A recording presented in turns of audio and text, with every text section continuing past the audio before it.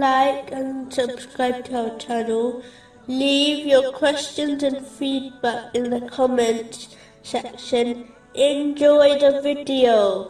Continuing from the last podcast, which was discussing chapter 69, verse 8. And do you see of them any remains? A major obstacle to the obedience to Allah, the Exalted, is weakness of faith. It is a blameworthy characteristic, which gives rise to other negative characteristics, such as failing to act on one's knowledge, fearing others, placing the obedience of people above the obedience to Allah, the Exalted, having hope in forgiveness without striving for it, and other undesired characteristics. The greatest affliction of weakness of faith is that it allows one to commit sins, such as neglecting the obligatory duties. The root cause of weakness of faith is ignorance of Islam, which has been discussed in the previous podcast of this series. One should strive to gain knowledge in order to strengthen their faith. With time, they will eventually reach certainty of faith, which is so strong that it safeguards a person through all tests and trials, and ensures they fulfill their duties,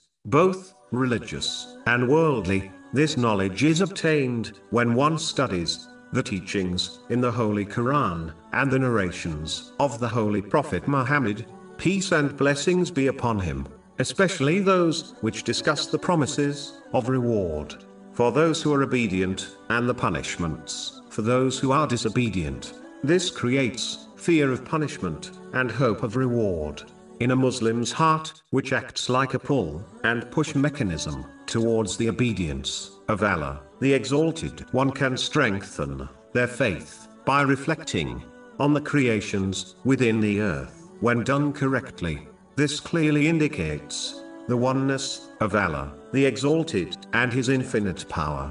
Chapter 41, verse 53. We will show them our signs in the horizons and within themselves, until it becomes clear to them that it is the truth. For example, if a Muslim ponders over the night and day, and how perfectly in sync they are, and the other things linked to them, they will truly believe that this is not a random thing, meaning there is a force which ensures everything runs like clockwork. This is the infinite power of Allah, the Exalted. Another thing which can strengthen one's faith is to persist in righteous deeds and abstain from all sins, as faith is belief supported by actions. Therefore, it weakens when sins are committed and strengthens when good deeds are performed. For example, the Holy Prophet, peace and blessings be upon him, once warned in a narration found in Sunan an-Nasa'i, number 5662, that a person is not a believer when they are drinking alcohol,